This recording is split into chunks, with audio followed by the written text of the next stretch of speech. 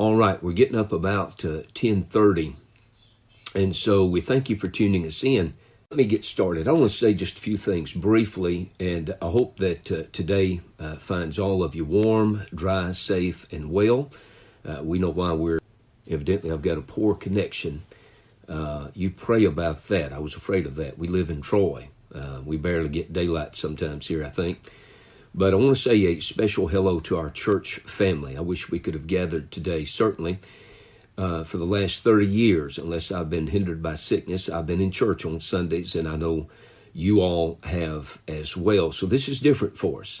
But we prayed for our president, and God granted our prayers, and certainly I would not want to undermine his leadership. And good to see the Pruitts. Cynthia, good to see you. So many logging in just now. But I want to encourage you to pray. I have tried to pray. Brent, good to see you. And I've tried to be faithful to pray for all of our members, but especially those with weakened immune systems. I'm going to mention some to you. Be mindful of all of our people, please. But Miss Peggy Box, the Brindles, both Daryl and Pat, Susie James, Robbie Wilder, Little Will Wilder is on medication. We want you to pray for him. Dawn Wilburn, my stepdad, Harry Swords, all of our members. We want to continue to pray for our president, our leaders on the national, state, and local levels. All of our medical personnel. Pray for them in these days, and our first responders. Pray for our military. Sandy, good to see you. Kristen, and pray for our military. We have a military family out of our church that we love dearly. Will, Sierra, and Easton Swords, and we love them dearly with all of our hearts. I want you to pray for all of our military. A couple of more things. I saw yesterday posted on Facebook some wonderful singing by the Talents, Donald, Denise, and Jamie, and what a blessing that was. And then by Warren and Lindsay Chapman. And so I couldn't help but think about the Jenkins when I saw that. So I want to challenge. We have some wonderful singers in our church. I just mentioned some of them. And the Jenkins ladies are some of the best. As a matter of fact, they have become some of my very favorite in all this world, and they're in our church. And so Misty, Hayden, McKinley, and Kaylee, post us something. It'll be a great encouragement to our hearts in these days. And I want to say something else. I want you to be finding Hebrews chapter 4, please. Lynn, good to see you. Troy and Melissa. Jeff, good to see you. But I listened to some preaching this morning, just a little bit. I want to encourage you. I have many preacher friends across this country preaching over Facebook today. Ronald Roberts is preaching in the back of his pickup truck to his people. They've pulled up in their cars, sitting on their tailgates and such, like he's in the back of his Dodge Ram preaching like his head's on fire. I love Ronald Roberts. Go look at his page. Find that message. It'll be a blessing to you. Richard Kleinert will be on at 11 o'clock. Chris Kitchens has been on. Ronnie Bearfield is on. We've got Chris McCord here locally, many other local preachers. And then Brian McWhorter, I noticed, out in Texas. And so there's a lot of preaching going on. No telling what God is doing these days. I could not help but think of leading into this morning, knowing that I was going to do this on Facebook. I couldn't help but think of the believer's rest. The believer's rest. Hebrews chapter number 4. We won't read the whole chapter, but I do want to at least survey the whole chapter, with the emphasis being on the believer's rest. Now, let me say something here about the book of Hebrews. In Hebrews chapter 6 and verse 1, you'll find the key phrase to the book in verse number 1. I see the Shettles and Williamsons are watching. Jeff needs this. I'll promise you, if nobody else needs it, Jeff Shettles needs this today. Listen to Hebrews 6:1. The Bible says, therefore, leaving the principles of the doctrine, listen to this next phrase. Let us go on unto perfection, not laying again the foundation of repentance from dead works and of faith toward God. Now, I love I've got my notes here. I preached through the book of Hebrews back in 2004. And old notes. I love what George Goodman said about the book of Hebrews. He said this is a letter from a Hebrew Christian to Hebrew Christians. In other words, this is a letter from a converted Jew to converted Jews. Why does he tell them in chapter 6 and verse 1, let us go on unto perfection? Here's why. The temptation was to go back. Let me tell you why. There were some things had to be overcome. Good morning, Charlie. Good morning, Brother Tim Horton. And there were some things that had to be overcome. Number one, tradition had to be overcome. They were blinded because of their traditions. You'll never, and we will never amount to anything, beloved, if we are anchored to our past. Now, I'll concede that it's hard to unlearn what you've been taught all your life. And so they've got to overcome that. They've got to overcome the temple. The temple is still standing at the time of the writing of the book of Hebrews. The daily sacrifices were being offered. Those that were going in and out, they were not suffering persecution, but those first century believers, they were. And so they had to overcome the temple. Paul said, let's not go back. Let's go on. And then they had to overcome their ties in the community, their ties sometimes even with family. To embrace Christ meant to be forsaken in the community and amongst family many times. They had to overcome tempers, right? There was a hostility throughout the land. Good morning, Kevin. And Ron Dupree, good to see you, dear brother. And so a lot of opposition they were facing in those days. Then they had to overcome the trends. There was a prejudice that was very pronounced in the land. And, of course, the Jews despised the Gentiles, and the church is made up both of Jew and Gentile. Now, that being said, listen to chapter 4. I'm not going to read all the chapter at this point, but listen to chapter number 4, and I'm going to try to emphasize each time we come across the word rest. Hebrews 4, beginning in verse 1. Let us therefore fear, lest a promise being left us of entering into his rest, any of you should seem to come short of that. Brother Tom, I'm very humbled that you've tuned in. Verse number 2, for unto us was the gospel preached as well as unto them, but the word preached did not profit them, not being mixed with faith in them that heard it. For we which have believed do enter into rest, as he said, as I have sworn in my wrath, if they shall enter into my rest, although the works were finished from the foundation of the world. For he spake in a certain place of the seventh day on this wise, and God did rest the seventh day from all his works. And in this place again, if they shall enter into my rest. Verse 6 says, seeing therefore it remaineth that some must enter therein, and they to whom it was first preached entered not in because of unbelief. Again, he limiteth a certain day, saying in David, today, after so long a time, as it is said, today, if you will hear his voice, harden not your hearts. For if Jesus had given them rest, then would he not afterward have spoken of another day? 3 more verses. The Bible says in verse 9, there remaineth therefore a rest to the people of God. For he that is entered into his rest, he also hath ceased from his own works, as God did from his. Let us labor, therefore, to enter into that rest, lest any man fall after the same example of unbelief. I want to speak under 3 headings, and of course we'll make a broad sweep through this chapter.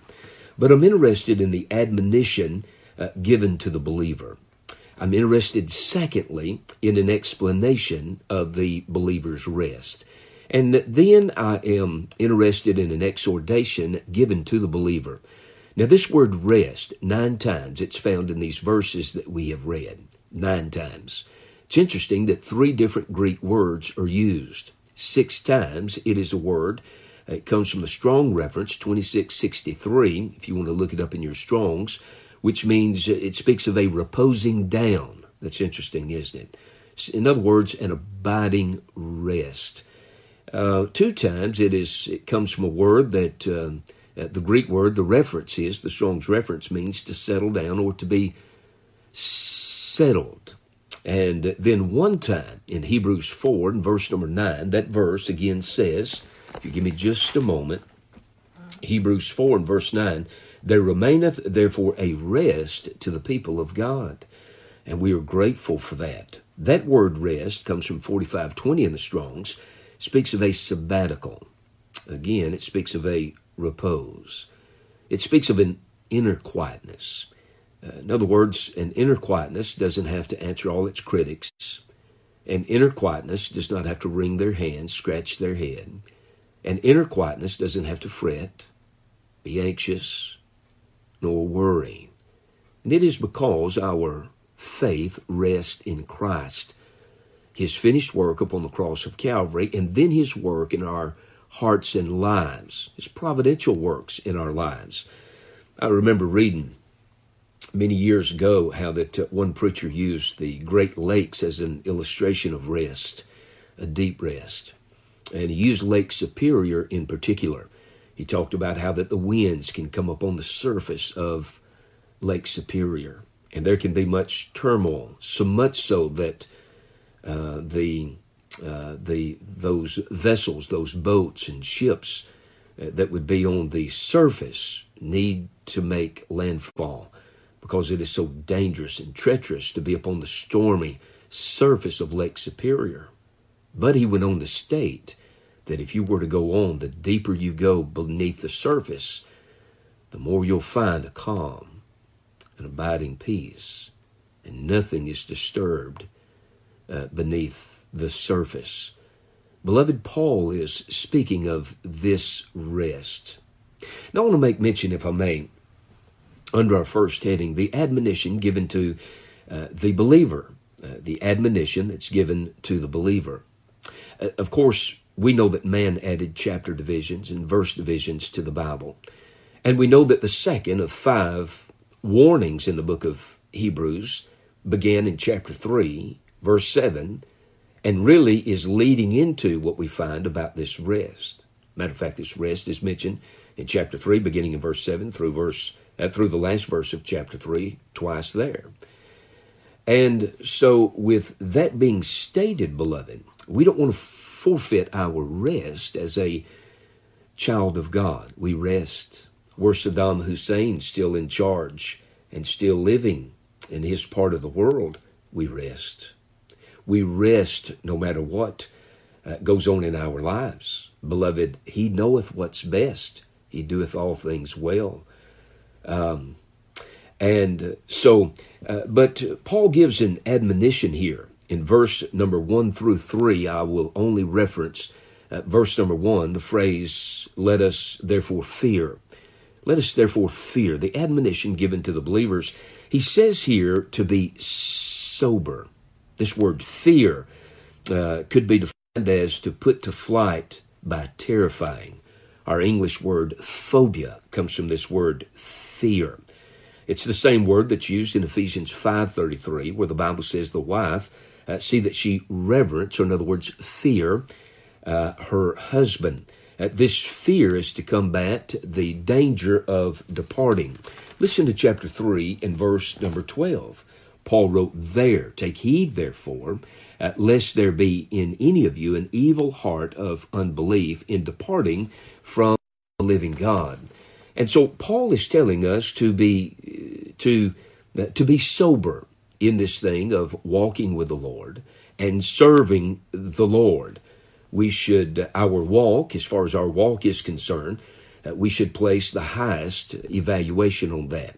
We should esteem, our highest estimation should be upon our walk and our faith with Him. We ought to have a fear of displeasing our God. Number 2, in this admonition given to the believer, he says, be sober. He says, let us therefore fear. And then he says, be swift. He writes in verse number 11, let us therefore labor to enter. This word labor is taken from a word which speaks of the use of speed in making an effort. Now, this labor is, again, to combat this thing, this danger of departing, or this danger of deceitfulness. Chapter 3, verse number 13. Let me read that verse. The Bible says, but exhort one another daily while it is called today, lest any of you be hardened through the deceitfulness of sin. So, with that stated, we're to hurry up. We're not to put off anything that would hinder us from walking with Christ in these days. There should be an eagerness. Now, the idea of this hastening or this being swift is the same idea that Simon Peter used when he wrote, adding to your faith virtue, and to virtue knowledge, and to knowledge temperance. In other words, we're to be busy about our walk with Christ. You'll remember that Israel in the Old Testament, you will remember they make it to Kadesh Barnea, and the spies go in and they come back, and they hesitated. And when they hesitated, it allowed doubt and unbelief to take root. And beloved, to procrastinate in our walk with the Lord. To procrastination is delayed obedience. And delayed obedience is disobedience. And so Paul gives an admonition to the believer. He says, be sober. Number 2, he says, be swift. And then number 3 says, be strong. He writes in verse number 14, let us hold fast our profession. As a matter of fact, this phrase, to hold fast or to hold, is used now for the 3rd time up to this point in the book of Hebrews. Let me read them to you. Hebrews 3:6 says, but Christ, as a son over his own house, whose house are we, if we hold fast the confidence and the rejoicing of the hope firm unto the end. In other words, to hold fast, this expresses a mastery. This expresses a control over what has been afforded us. And then the second time this phrase is used, of course, to hold fast, it's to take God at his word. It's to take, so many are looking for lightning to flash and thunder to roll. Beloved, we live our faith by putting one foot in front of the other. We get up and daily walk our faith and live our faith. There are many special chapters in the Bible, chapters with special emphasis, right? The love chapter, 1 Corinthians 13, the faith chapter, Hebrews 11. Perhaps John 14 could be labeled the believe me chapter. Believe me. Christ says to his disciples, you believe in God, believe also in me. In my Father's house are many mansions. Again, in essence, he says to them in John 14, believe me. And that's what the Lord is admonishing us to do here through the pen of the apostle. And then here in Hebrews 4 and 14, notice the phrase the 3rd time. Hebrews 4:14, seeing then that we have a great high priest that is passed into the heavens, Jesus the Son of God, let us hold fast our profession. Let us hold fast. It refers to holding in a continual manner. It speaks of determination. I think about Joshua and Caleb. Thank God they held fast. They got a taste of Canaan and then had to go back to the wilderness and dwell there, and yet they held fast. They stayed true. They believed God. They took him at his word, beloved. Now, this is what he says under this admonition. He says, be sober. He says, let us therefore fear. He says, be swift. Let us labor therefore to enter. He says, be strong. Let us hold fast our profession. Then he says, be studious. Be studious. Now, you can't know about God if you're not reading his word. You can't just pull things out of the air. You can't live off how you feel. I don't feel right every day, neither do you if you'll be honest. He says, be studious. The Bible tells us in Hebrews 10:17, so then faith cometh by hearing, and hearing by the word of God. The Bible tells us in 2 Timothy 2:15, study to show thyself approved unto God, a workman that needeth not to be ashamed, rightly dividing the word of truth. And then here in Hebrews 4, in verse number 12, the Bible says, for the word of God is quick and powerful and sharper than any two-edged sword, piercing even to the dividing asunder of soul and spirit and of the joints and marrow, and is a discerner of the thoughts and intents of the heart. You see, to be studious, that's to combat this thing of disbelief, or having a hardened heart, or having your rest disturbed. Now, the Word of God is described as quick. Being quick, that means being alive. It is quick, it is alive. I love what the psalmist wrote, don't you? The law of the Lord is perfect, converting the soul. You read that. You never have read where somebody was reading an American history book and said, "Oh, my soul, I need to repent and trust Christ." You've never heard of someone studying calculus and getting under conviction and needing to be born again. You've never heard somebody reading of science, some of the theories of science, and getting under conviction, realizing they must be born again.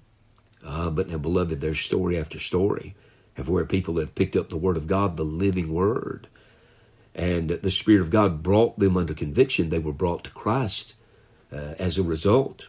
The Word of God is quick, he says, and powerful. That means to be effectively active. I think right now of my good friend, Doug Bearden in Carrollton, Georgia. I don't have time to give you all the details of it. Our people has heard the story where Brother Doug was preaching one Sunday morning. And as he was preaching, he noticed a lady on his right and noticed a lady on his left. The reactions as he preached were totally different. As he dismissed one of the ladies that had caught his attention as he preached, met him at the door and was angry and in a huff said, "I'll never be back again. I'll never come back to this church again. I'll never listen to you preach again." The other lady, in tears and brokenness, went to her pastor, handed him a handgun, and said, "Brother Doug, I had decided, because of much despair in my life, to end my life. But I felt that I'd come to the house of God one more time, and perhaps God would speak to me." She said, "Take this. Call my family. I need help. Will you pray for me?" You say, "Preacher, the Word of God was powerful in the lady's life that was contemplating suicide." No, beloved. The Word of God was powerful in both of those ladies' lives. The one went out from us because she was not of us. The other, thank God, received help because the Word of God is powerful. Let me move to my second heading. I'll be brief with it, then I'm going to move to my last heading. The admonition given to the believer. He says, be sober. He says, be swift. He says, be strong. He says, be studious. And then there's the explanation of the believer's rest. In verse number 4 of our text, you'll find that creation rest is mentioned. Verse number 4, "For he spake in a certain place of the seventh day on this wise, and God did rest the seventh day." And God did rest the seventh day from all his works. Creation rest. I don't have to tell you, do I? The Lord did not rest on the seventh day of creation week because he was fatigued or wearied. He rested because the work was complete. It's a picture of what Christ has done for us in the atonement, in the gospel, how that Christ died for our sins according to the scriptures, was buried and rose again the third day according to the scriptures. God didn't rest because he was tired. God rested on the seventh day because his work was complete. And then there is conversion rest. Listen to verse 9 of our chapter, Hebrews chapter number 4. Listen to verse 9. "There remaineth therefore a rest to the people of God." It does not say there remaineth a rest for the pagan, for the heathen, for the unbeliever, for the disbeliever. Doesn't say there's a rest there, but the Bible says there remaineth. In other words, there abides. There abides. "There remaineth therefore a rest to the people of God." So there is conversion rest. Don't you love Romans 5:1? The Bible says there in Romans 5:1, "Therefore, being justified by faith, we have peace with God through our Lord Jesus Christ." You say, what does that mean? It means the war is over. The war's over. This thing's been settled. When Christ said, "It is finished," he meant what he said. He settled the debt. He paid the note. He appeased the Father. He is propitiated. Thank God our sin is gone. Nothing left for you to do. Nothing left for me to do regarding this matter of salvation. Isaiah says about the wicked, listen to this, "There is no peace, saith the Lord, unto the wicked." But for the child of God there is peace, right? Listen to what Isaiah wrote in Isaiah 57 verses 20 and 21. The Bible says, "But the wicked are like the troubled sea when it cannot rest, wherein whose waters are cast up mire and dirt. There is no peace, saith my God, to the wicked." There is no peace. You remember what Solomon said to his son in Proverbs chapter 28 in verse number 1. He wrote, "The wicked flee when no man pursueth." That's why some have no rest. They know not the Lord. Well, there's creation rest that's mentioned. There is the conversion rest that has been afforded to the child of God. There's a celestial rest, though not mentioned in chapter 4. We must mention it. A celestial rest. I saw, as all of you did, Brother Lee Davis. God just called him home. He's at rest today. He's in the presence of the Lord today. He rests from his earthly labors. You pray for the Davis family. You pray for Emmanuel Baptist Church in Belmont, all his preacher friends. Brother Davis was a faithful soldier that finished well, had a good spirit about himself, a celestial rest. Our bodies are tired and weary now, right? 2 or 3, not many, 2 or 3 of my preacher brethren across the Southeast will message one another. Sometimes I'll receive a message from a dear heart that will say, "Struggling, pray." Sometimes I send the same message, but over on the other side, when I shall be in the presence of the King of Glory, there will be a celestial rest. But now, beloved, in verses 6 through 8, there's a Canaan rest that's mentioned. You can call it a consecration rest. Listen to verses 6 through 8 of our chapter. "Seeing therefore it remaineth that some must enter therein, and they to whom it was first preached entered not in because of unbelief. Again he limiteth a certain day, saying in David, Today, after so long a time, as it is said, Today, if you will hear his voice, harden not your hearts. For if Jesus had given them rest, then would he not afterward have spoken of another day?" Canaan rest. It reminds us of those journeys, right? Those journeyings, those walks of those Israelite people. We think of them in Egypt, when they were brought out of Egypt. And then they're in the wilderness, as, of course, the wilderness is a picture of defeat, doubt. God never intended for his people to go to the wilderness and their entire existence remain there. But then there's Canaan, entering into Canaan. It's a picture of the life resting in Christ, a repose, a deep settled peace. Let me give you lastly, verses 14 through 16. I love these verses. In verse number 14, now there's an exhortation given to the believer here. We've talked about the admonition given to the believer, the explanation of the believer's rest. And then there is the exhortation given to the believer. And we're pointed to Christ. Beloved, we're pointed to Christ. To Christ. In verse number 14, we learn that Christ is someone that we can look to because of his priesthood. He can satisfy us. Not only has he satisfied the Father in divine justice being meted out, but beloved, he satisfies his saints. He satisfies his saints.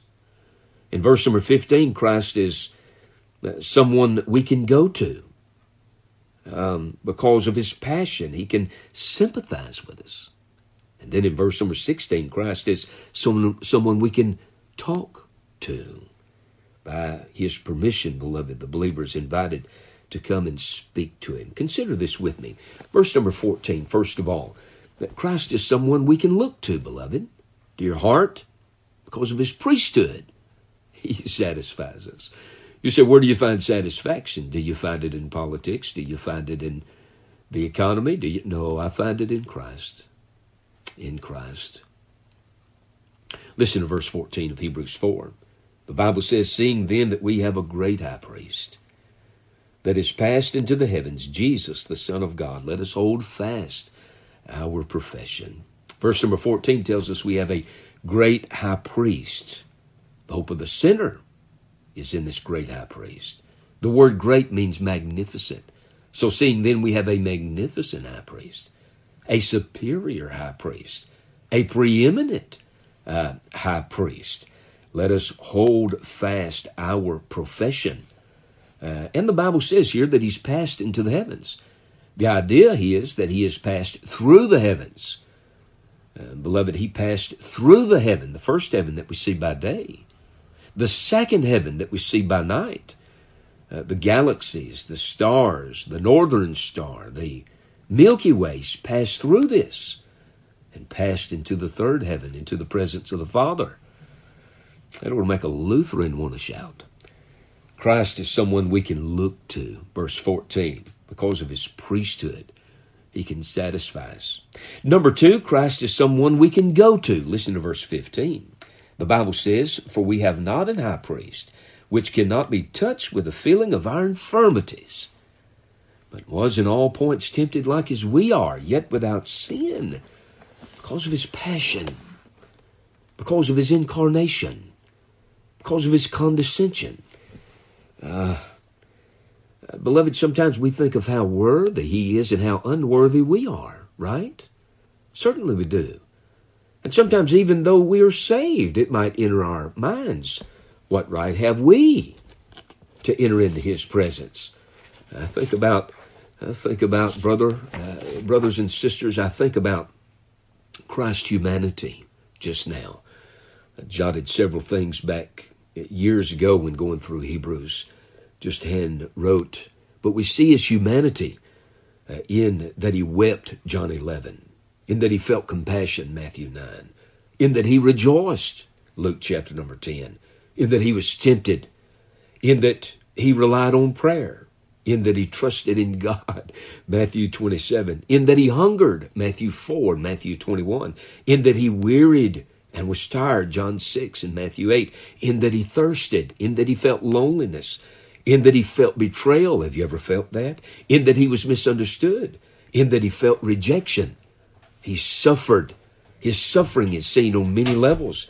He suffered confusion, beloved, when beaten about the head, many scholars believe.